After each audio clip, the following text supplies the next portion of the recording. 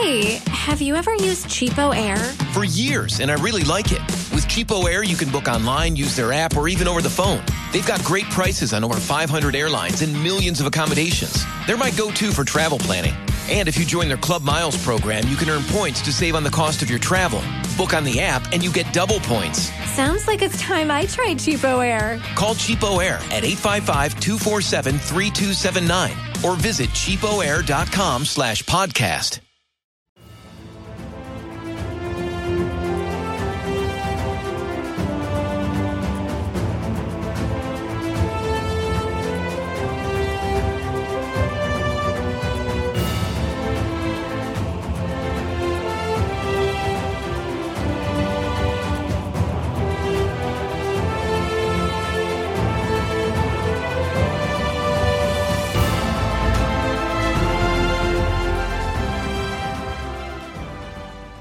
Hello, everyone, and welcome back to 1001 Heroes, Legends, Histories, and Mysteries podcast. This is your host, John Hagedorn. It's great to have you with us today. Today, the story of pirates Anne Bonny and Mary Read. The legend lives on. As many of our longtime listeners know, my favorite place to hang out is the Outer Banks of North Carolina, a long stretch of barrier islands off the North Carolina coast that divide the mainland from the Atlantic Ocean, all connected by one long, narrow highway, Route 12.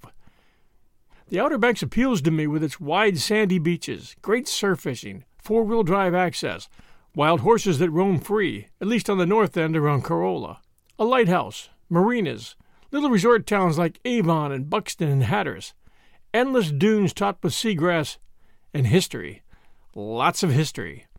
If we arrive on Coquina Beach, just a little south of Nag's Head, early enough in the morning, we can stand by the water's edge and look up and down the wide beach as far as the eye can see and not see a single soul. Then it's time to break out the beach chairs and blankets and hot coffee and relax. The sound of the breakers is therapy. I call it God's country for beach people, and it is. As for the history, the Outer Banks are home to Roanoke Colony, also called the Lost Colony, the first English settlement in the New World. A colony which mysteriously packed up and disappeared into time. A two-part story that we share here in our archives titled The Lost Colony, and it was one of my absolute favorites to research and seek answers for. At the southern tip of the Outer Banks stands the island of Ocracoke, best known as the place where Blackbeard met his fate at the hands of Lieutenant Maynard and his crew. My family enjoys the little shops in Ocracoke as well as the hangouts, one of those being Zillie's, a wine and cheese shop with a wide deck that hosts locals and tourists with a casual flair. It was here that I met Anne Bonny. Well, the personification of Anne Bonny anyway. It happened during the Blackbeard Festival that the island hosts every fall right around the time Blackbeard lost his head back in 1718. He had stayed too long that fall waiting for a king's pardon that ended up arriving a few weeks too late for him to enjoy. His crew was angry with him for the delay. They wanted to head for the Caribbean to start enjoying their take, and the weather was blowing colder day by day. You can find his story by searching our archives for Blackbeard, the man in the myth. And no, his real name wasn't Teach, it was Beard. And he wasn't from England. He was from Bath, North Carolina, or so I believe, and so was most of his local crew. They knew the shoals and the inlets all along that stretch, as well as the places to hide a ship, better than most because they grew up navigating around them. The invention of the name Teach was undoubtedly intended to throw suspicion off his local roots. He was no doubt feeling like the black sheep of the family once he turned pirate, the Black Beard.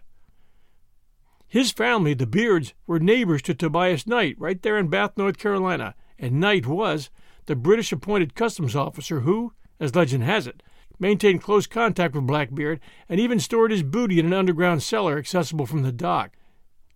Sitting on the deck at Zillie's in the little village of Ocracoke, enjoying wine, the piped-in music, and good conversation, I felt a tap on my shoulder and turned to see a female pirate wearing a loose blouse and colonial-style skirt with a flintlock pistol tucked in her belt. She introduced herself, offered some bawdy comments, and we invited her to join us for a drink. She was one of the locals who volunteered to wander through the town in pirate garb to add some flavor to the festivities, which were scheduled to include a reenactment of Blackbeard's capture.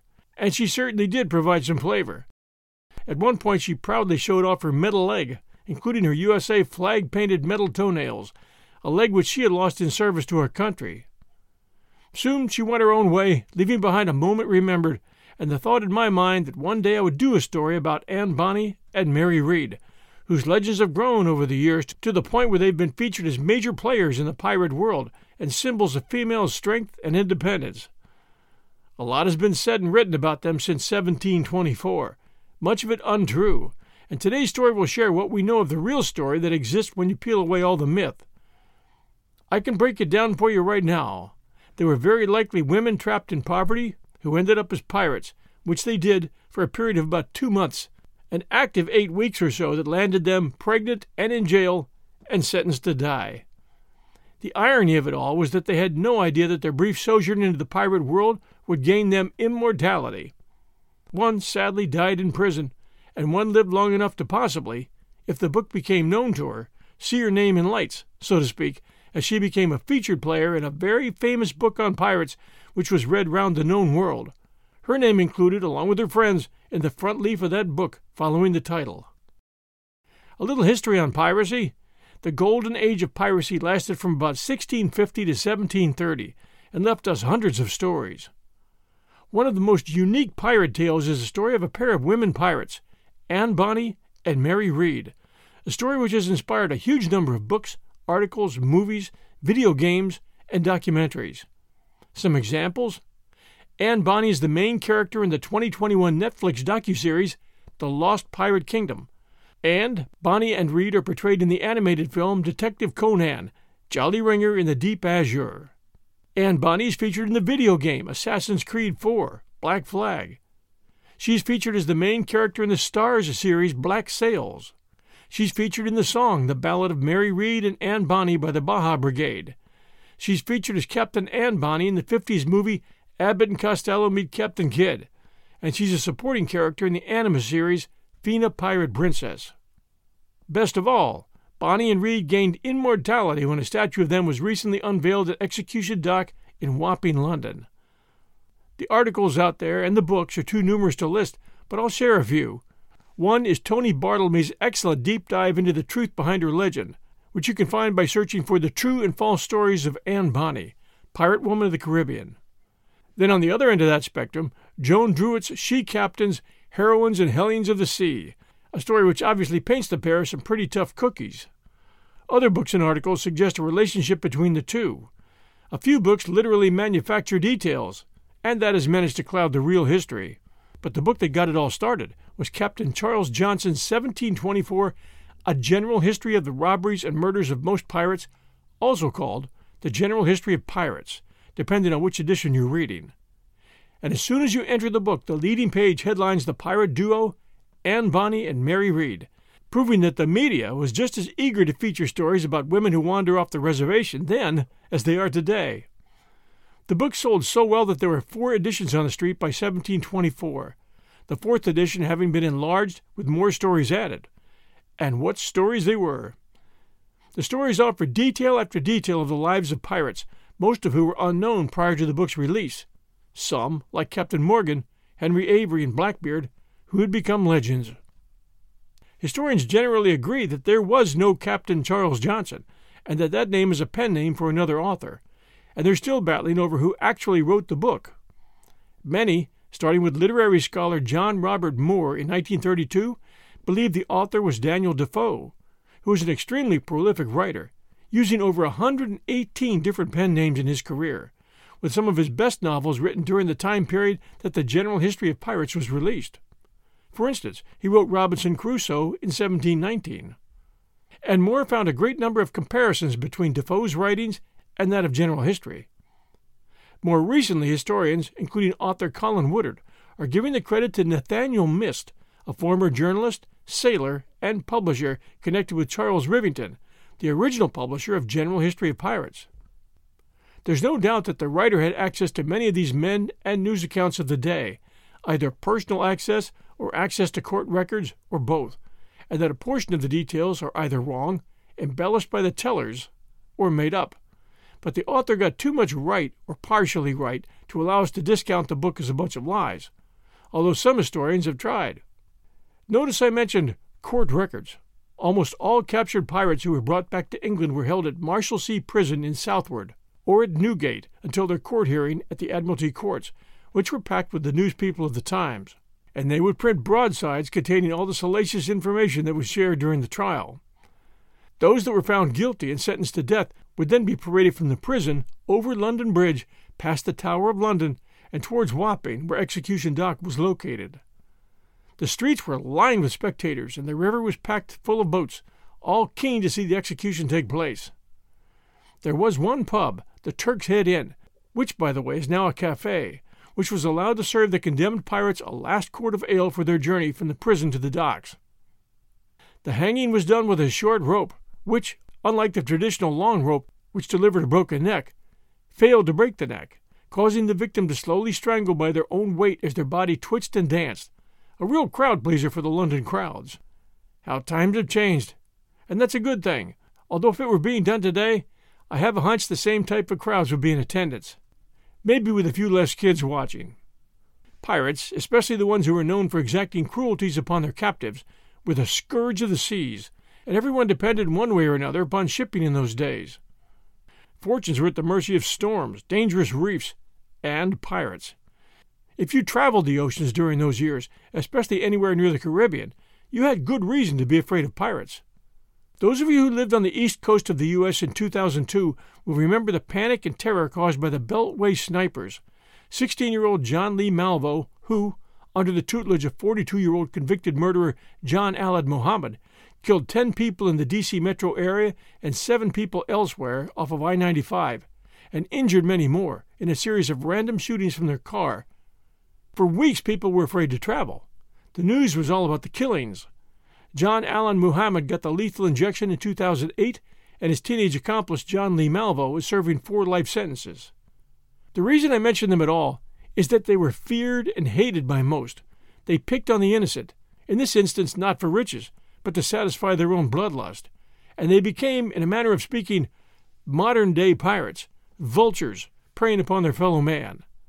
And by the way, the pirates of the Golden Age were as different as the criminals of today. Some did little or no killing, like Blackbeard. Some seemed to enjoy torture and killing. Some sacked entire port cities and killed anyone who got in their way or failed to give up the path to the riches. Some, like Henry Avery, captured ships' treasures valued today in the hundreds of millions, then returned to England, no doubt splitting their takings with the crown, and then disappeared from public life. Some, like William Kidd, ended up in the gibbets near Execution Dock on the Thames. Some were basically unsuccessful poachers, one great example being Calico Jack Rackham, named Calico for the bright clothing he chose to wear. And he was the pirate captain that Mary Read and Anne Bonny served under. Some other people just kind of fell into piracy, seeking adventure and escape from the hard life that they had, and willing to take a shot at untold riches. That was very likely the case with young Anne Bonny and Mary Read. Today the names Anne Bonny and to a lesser degree Mary Read have become well known and very much distorted from what they really were. It has been hinted that Anne Bonny and Mary Read were lesbians, and there is nothing in any records to indicate that.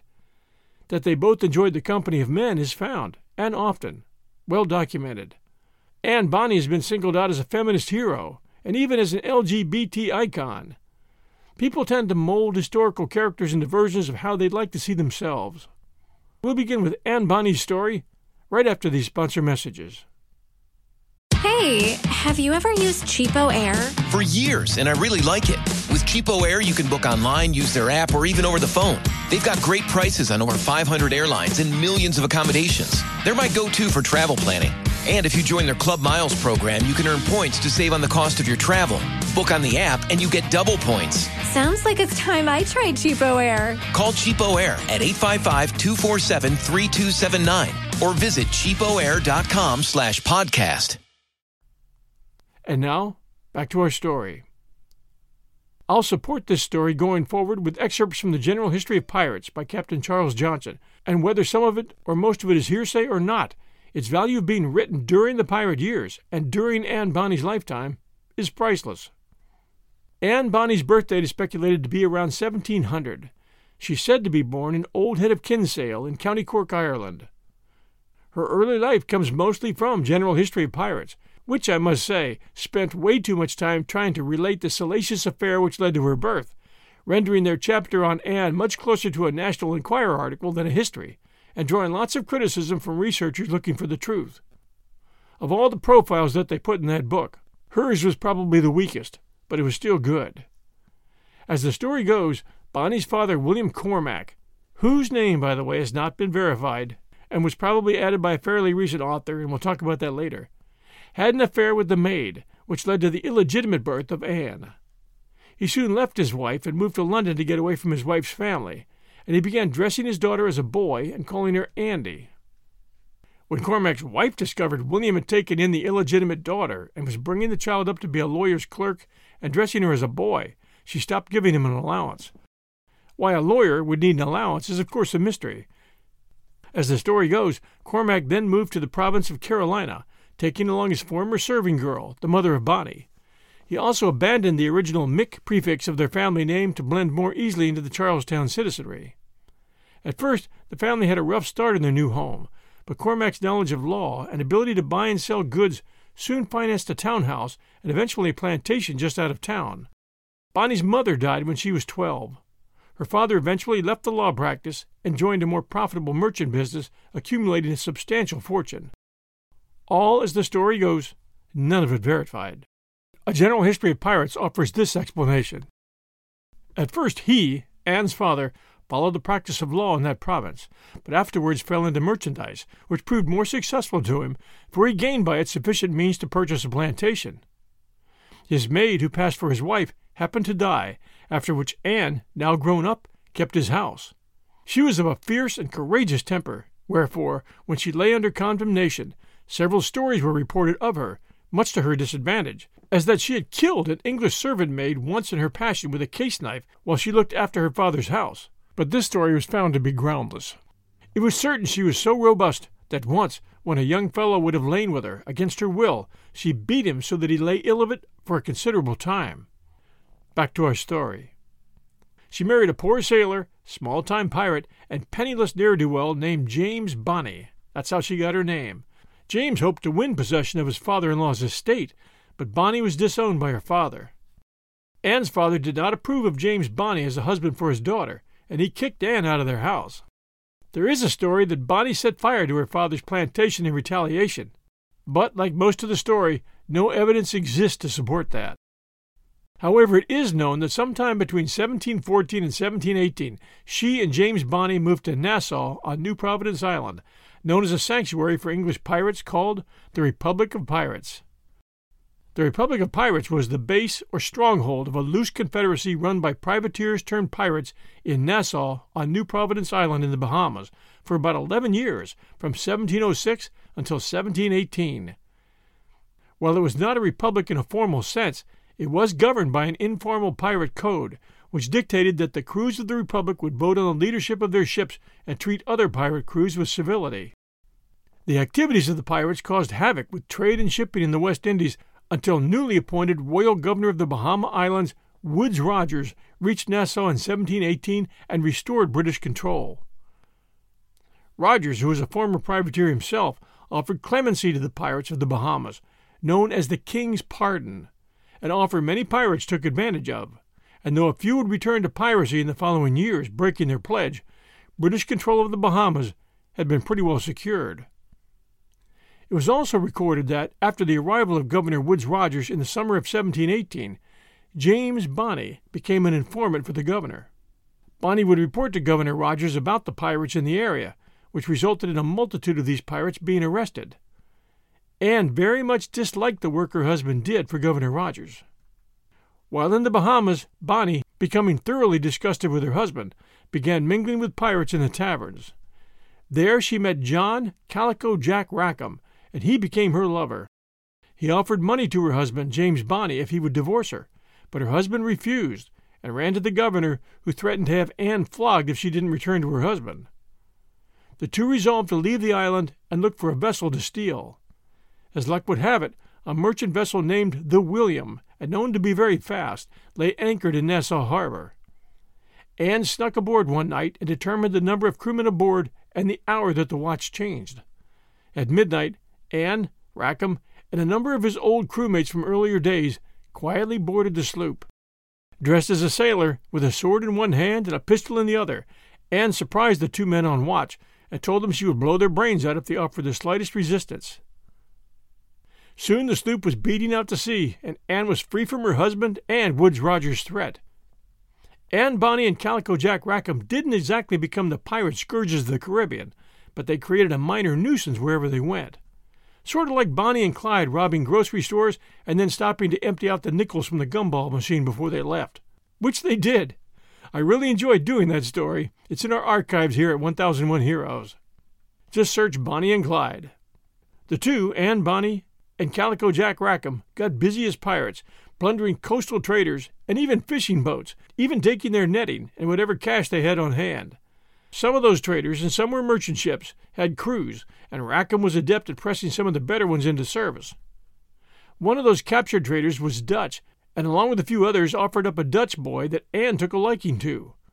But it wasn't long before she discovered that the boy wasn't a boy, and he wasn't Dutch.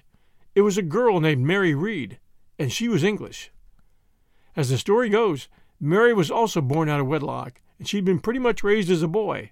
In fact, her mother had dressed her in boys' clothes to deceive her relatives. As her son had died, Mary was illegitimate, and her relatives had not seen the son in some time. General history puts it this way, and this begins after the presumed death at sea of her husband. She ventured to dress it, Mary, as a boy, brought it to town, and presented it to her mother-in-law as her husband's son, which it wasn't. Here the old woman would have taken it and bred it up, but the mother pretended it would break her heart to part with it. So it was agreed betwixt them that the child should live with the mother, and the supposed grandmother should allow £1 a week for its maintenance. Thus the mother gained her point. She bred up her daughter as a boy, and when she grew up to some sense, she thought it proper to let her into the secret of her birth, to induce her to conceal her sex. Then it happened that the grandmother died, by which means the subsistence coming from that quarter ceased, and they were more and more reduced in their circumstances, wherefore the mother was obliged to put her daughter out to wait on a French lady as a footboy, being now 13 years of age. Here she did not stay long, for growing bold and strong, and having also a roving mind, Mary entered herself upon a man of war, where she served some time, then quitted it and went over to Flanders. Our story continues. Mary kept up the role play after leaving her mother, thinking maybe a man's life offered more opportunity, and entered the king's service as a cabin boy aboard a man of war. Then went on to serve first as a foot soldier, then as a dragoon in Flanders during the War of the Spanish Succession. She apparently gave all this history at her trial, the text of which still survives today in Jamaica.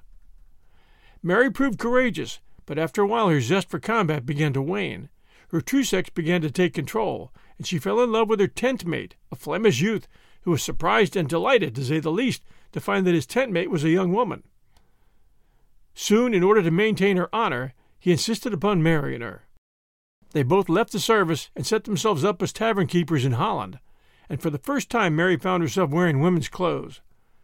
But fate stepped in. Her husband got sick and died from a fever.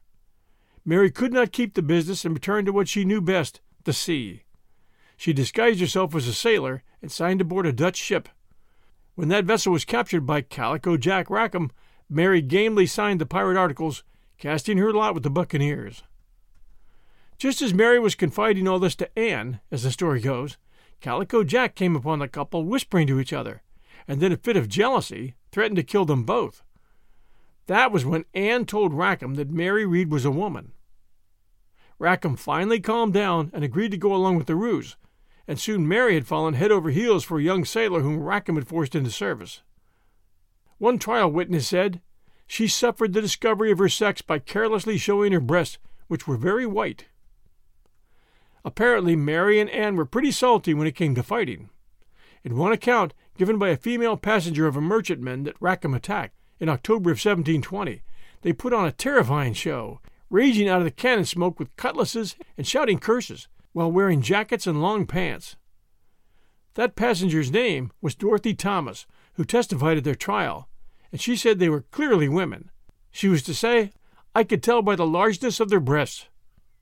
The cursing and the threats to kill Thomas and the people on her ship did not go well for Bonny and Reed at the trial, as you can imagine. Neither did the incident which occurred about a week later when Rackham's ship was surprised by a British Navy sloop. He and his crew were drunk, too drunk to fight, and they hid in the hold.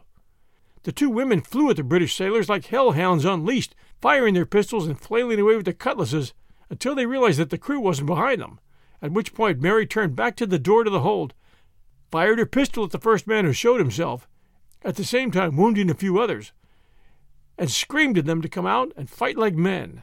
They were overwhelmed and taken to Jamaica, where they were convicted and sentenced by Governor Laws to be hanged. According to Johnson, Bonny's last words to Rackham were, "Had you fought like a man, you need not have been hanged like a dog." Reed and Bonny, at their trial, both pleaded their bellies, asking for mercy because they were pregnant, and the court granted them a stay of execution until they gave birth. But Reed died in prison, most likely from a fever during childbirth. A ledger from a church in Jamaica lists her burial on April 28, 1721, and it reads, "Mary Reed, Pirate." There is no record of Bonny's release, and this has fed speculation as to her fate. A ledger lists the burial of an Anne Bonny on December 29, 1733, in the same town in Jamaica where she was tried, and as it turns out, that ledger is probably correct. We'll provide more on that in a few minutes. Charles Johnson writes, in A General History of the Robberies and Murders of the Most Notorious Pirates, she was continued in prison to the time of her lying in, and afterwards reprieved from time to time. But what has become of her since, we cannot tell. Only this we know, that she was not executed. Other sources have stated that she may have returned to the United States after her imprisonment, dying in South Carolina in April of 1782. Now here's the interesting part of her story. Lately, one eager researcher has hit the jackpot with regard to finding documentation of her death. His name is Tyler Bioshock Rodriguez, a YouTube video maker from Ohio, and he has unearthed archival records that shed new light on these mysterious women and their fates, documents that throw cold water on the most elaborate yarns. Rodriguez, 22, lives in central Ohio and does odd jobs in between his work on YouTube. In 2018, two friends he had named Jiff and Sepp made a video about the 1980s Freddy Freaker toy. It went viral on YouTube, and they decided to create a channel called The Debunk File. Their goal was to examine crimes, mysteries, and historical events and determine whether or not they were true. So far, the videos have attracted more than 17,000 subscribers. In the process of studying documentaries and videos in addition to books on the subject, I came across this video, which is a 1-hour-plus, well-researched piece of work starting with a good rundown of the history of pirates in the Golden Age and Calico Jack Rackham, all with the purpose of providing backdrop for the lives of Anne Bonny and Mary Reed. And his research accepted no BS, separating fact from fiction and being honest about it. You can find it if you search YouTube plus Debunk File plus Anne Bonny. It's a well-done piece. What inspired Rodriguez to do this? Like me, he's intrigued by telling the story the right way. He likes to dig deep, and he lets the chips fall where they may. It all started one summer when he and his friends brainstormed about future videos, and they said, "Why not do a pirate mystery?" Rodriguez did some quick digging and came across Anne Bonny's story. And it was a seductive one. A fierce woman who busted through the era's rigid social hierarchy to become a feared pirate. "I thought it would be easy to find out the truth," he said. There was plenty of information floating around. Historians have long plundered her story for their books on pirates. The Starz Network show Black Sails featured her character prominently. Local artists even painted a mural of her in a park on Folly Beach. It shows her glaring and holding a saber. But as Rodriguez dug into her story, he realized that many of the juiciest parts of her story couldn't be verified, and likely were fiction. He came across the Post and Courier special report, Arg! The True and False Stories of Anne Bonny, by Tony Bartlemy last year, which showed how historians have distorted Bonny's story over time, like a long game of telephone. After finding that, Rodriguez grew even more determined to find answers. He discovered that verifiable records of Bonny's life are limited at best. Her name first popped up in 1720 in newspapers amid a pirate spree. At the time, the Bahamas had become a notorious den of pirates and prostitutes. Using the islands as a base, thieves terrorized communities from the Carolinas to the southern Caribbean. In response, a British governor issued proclamations that a gang led by John Rackham were pirates and enemies to the Crown of Great Britain. He identified 2 women, Mary Read and Anne Fulford, alias Bonny. The British eventually captured the crew off Jamaica. They tried the pirates in Santiago de la Vega, Jamaica, near what is today Kingston. A transcript of the trial remains the best source of the women's actions. It's called The Trials of Captain John Rackham. The Trials of Captain John Rackham and Other Pirates is the official account of the trials and convictions of Anne Bonny, Mary Read, and her crewmates. Witnesses described Bonny and Read as fierce women who didn't appear to be held by force. One said the women were very profligate, cursing and swearing much, and very ready and willing to do anything on board.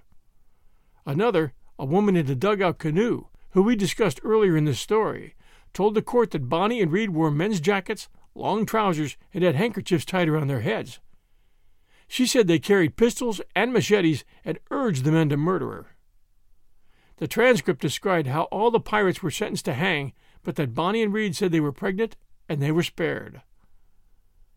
4 years after the trial, a book called The General History of Pirates added new details. Its author was Captain Charles Johnson, a pen name for a writer whose identity, as we know, remains unknown. His account described Bonny as the daughter of a plantation owner from South Carolina who ran off with Calico Jack Rackham. While some aspects of the book are accurate, many details, including the Carolina connections, are suspect and unverified. The book, however, was an international sensation, one that helped form the romantic image of pirates as swashbuckling rebels. Over the centuries, other writers added even more unverified details to their stories.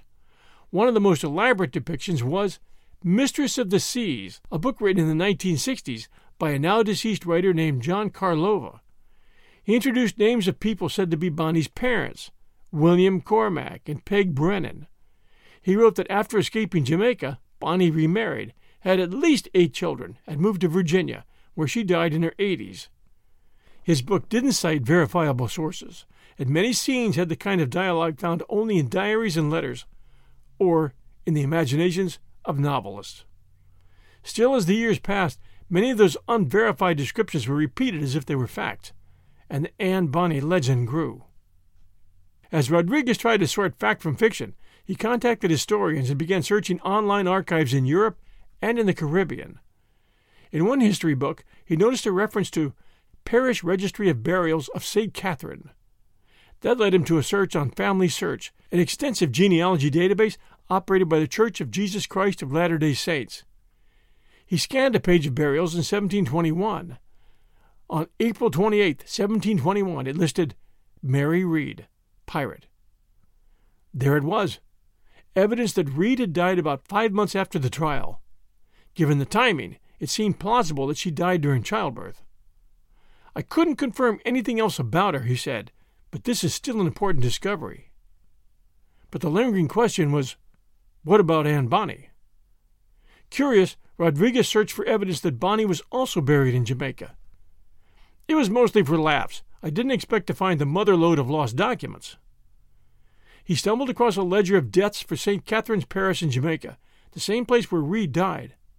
There, in the second column, was a name, Anne Bonny, buried December 29, 1733, and spelled what most people believe to be correctly A-N-N with no E, and Bonny, B-O-N-N-Y. You'll see it spelled lots of different ways, but that's pretty much the accepted spelling now. Rodriguez said he felt absolute shock and joy when he saw her name in the ledger, the first real documentary evidence that suggests that Bonny lived an unremarkable life in Jamaica after a remarkable trial. But was this the same Bonny? Common sense suggests it is, Rodriguez said. This Anne Bonny was buried in Spanish Town, the same place as the trial, the same place where Mary Read was buried. Another clue was the spelling of her first name, Anne without the E at the end. This was the same spelling in newspaper accounts at the time. The E was added to her name in the General History of Pirates book in 1724 and became the more common spelling moving forward. That would not surprise me if she stayed down there in Jamaica, said Eric Lavender, who offers rigorously researched pirate tours in Charleston. He welcomed the new information. Separating fact from fiction is difficult when it comes to pirate lore, and especially when it comes to Bonny's story. He said he's received correspondence from people who said Bonny was a distant ancestor. I tell people that trying to pin down the truth of pirate history is like trying to nail Jell-O to the wall. When I get to the Anne Bonny part of my tours, I could give you 5 different versions. Rodriguez included his findings in a video for Debunk File, as we mentioned. After his journey into Bonny's stories, he concluded that the true and false stories of Anne Bonny have become a mirror for people to see what they want to see. He said the embellished versions of her life remind him of stories about Western outlaws and how some people glorify criminals as revolutionaries and heroes. Ironically, he said, the pirate show Black Sails has an excellent quote about this. It comes in a scene where the character Reed asks Calico Jack whether a story about Long John Silver is true. Jack's response, as written by the show's scriptwriters, as time extends, it matters less and less. The stories we want to believe, those are the ones that survive. And here are some excerpts from Tony Bartlemy's article from PostandCourier.com titled The True and False Stories of Anne Bonny. So what is the truth, he writes? Well, Governor Woodes Rogers of the Bahamas first mentioned Anne in a proclamation recorded in the Boston Gazette. He said the pirate John Rackham stole a sloop called the William from the harbor. He did it with 14 people, 12 men and 2 women. He lists them as Anne Fulford, alias Bonny, and Mary Reed. A key detail of Johnson's account is Mary dressing up as a man and not being discovered to be a woman until the trial. This makes it all very unlikely. There are some scattered papers of 2 female pirates on a sloop attacking fishing boats reported through September and October.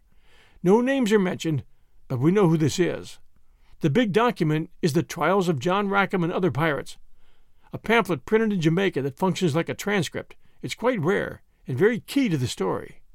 The pamphlet mentions that they robbed several fishing boats, sloops, and schooners until October 22, 1720. On that day, Rackham was caught by the privateer Jonathan Barnett, who ironically had served as a pirate alongside Henry Jennings in 1715. He caught the pirate after a pathetically short battle and brought them to Jamaica. Rackham was hanged on the 18th. Anne and Mary faced the court and governor of Jamaica, Sir Nicholas Laws, on November 28th in the courthouse of Spanish Town. Anne Bonny was called Anne Bonny, alias Bon. There, several witnesses were brought forward, captains of vessels they stole, and witnesses to their crimes. They described them as constantly swearing, giving powder to cannons, and boarding vessels with cutlass and pistols drawn. They even tried to kill a female witness at one point. They wore sailors' regalia while plundering, but dressed in women's clothing when off duty. They were called the Spinsters of New Providence. Now, as to what happened to Anne, well, there are many theories. Perhaps she was executed after all, which would contradict all the documents mentioning the executions, so I doubt it. I doubt she escaped. That would have been quite a public sensation. Many believe she escaped after her father paid for her release. This is false. The name often used for her father is William Cormack, and he was a made-up character. It might be what shows up on Anne's Wikipedia page, but it's not true. We don't truly know who her parents were. I suspect they were probably just poor folk in England, nobody rich or powerful. Which begs the question, where did she go when she was released? What likely happened is the governor took pity on her and let her go. There is a precedent, Mary Critchett, the only other female pirate convicted in the Golden Age. She was never hanged, and probably let go due to her gender. If let go, Anne probably went back to prostitution, no paper trail or taxes or owning a house. The child that she bore probably died or was taken. Jamaica was a rough place to live. It's what probably killed her. Diseases like yellow fever or tuberculosis were a constant plague. But she managed to outlive Governor Rogers, who died in 1732, and basically every notable pirate of the era. If she could read, maybe she even read her own legend in general history. Regardless, she is indeed a pirate legend today, still going strong 300 years later, and dare I say probably will remain popular in 300 more years. She might be a legend now, but she was real once upon a time. She perhaps lived an unremarkable life after a remarkable 2-month time period, but it's not what has been recorded, and it never will be. When the legend becomes fact, print the legend. So says a John Ford classic. Aye, a legend it may be and always be, but the truth can be learned if one looks hard enough. Buried treasure may not be real, but finding the real story behind a nearly mythical woman is nearly as sweet. We hope you enjoyed this episode of 1001 Heroes, Legends, Histories, and Mysteries podcast, and we do encourage you to leave a review for us. We really like reviews because they tell us where you're from and what you like about our show. Also keep in mind that we have a network of 1001 shows, including 1001 Classic Short Stories and Tales, which is always competing with 1001 Heroes for the most listeners. And we have 1001 Stories for the Road, where we share adventure stories, like Treasure Island and The Call of the Wild. There's 1001 Sherlock Holmes stories and the best of Sir Arthur Conan Doyle, which has become very popular. And there's 1001 History's Best Storytellers, where we house all our interviews, 1001 Greatest Love Stories, 1001 Radio Days, and much more. Coming soon, 1001 Stories from the Old West. So stay tuned. This is your host and storyteller, John Hagedorn, and we offer all our stories weekly every Sunday night at 6 p.m. Eastern Time. So until Sunday night, everyone, stay safe out there. It's a crazy world and getting crazier. And we'll be back soon.